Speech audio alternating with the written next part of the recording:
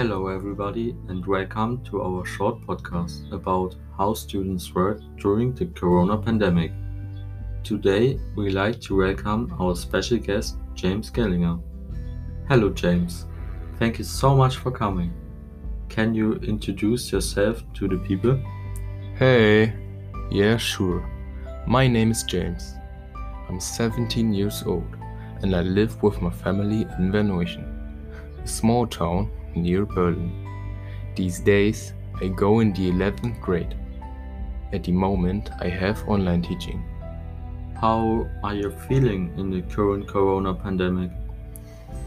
Most of the time, I felt sad. Every day, I work alone and do my homework. Now, I'm 7 months at home and I still miss my friends. Oh, yeah, that's very sad to hear. I feel with you on this point. Maybe you can give us an insight into how the teachers structure the online lessons? A lot of teachers structure their online lessons very well. I can give you an example. They give us interesting group works with very catching topics. That means a lot of fun because I can work with my friends. I know it's still online, but it's okay for me. However, there are also a lot of teachers who structure their online lessons in a rather boring way. I mean, you got every lesson the same stuff to do, and you don't learn much new. Oh, so on the one hand, that's pretty cool that the teachers structure their online lessons interesting for you so that you don't get bored.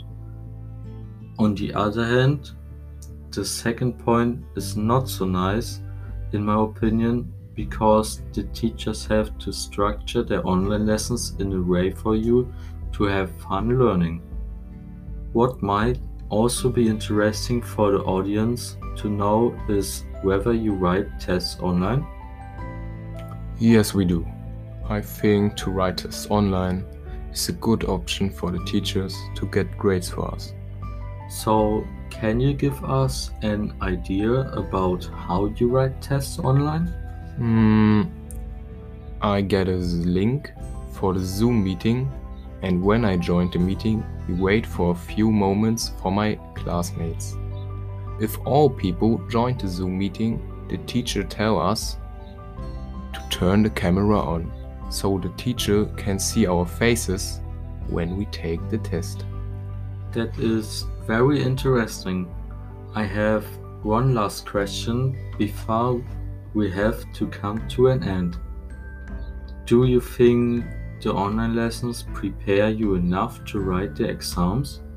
No, I don't think I learned enough because it's hard to learn online. It's hard to learn online because you have to tolerate all the background noises by your family, by cars outside, by your pets, or building sites. I think most teachers did a great job, but I still feel unprepared most of the time. That doesn't sound good. There are definitely things that need change. Until then, I wish you all the best for your study.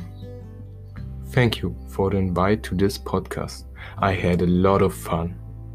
I wish you a nice day. Goodbye. Thank you again for being here, James Gellinger, and thank you to all the people who listen to this podcast. Hear you next time. Goodbye.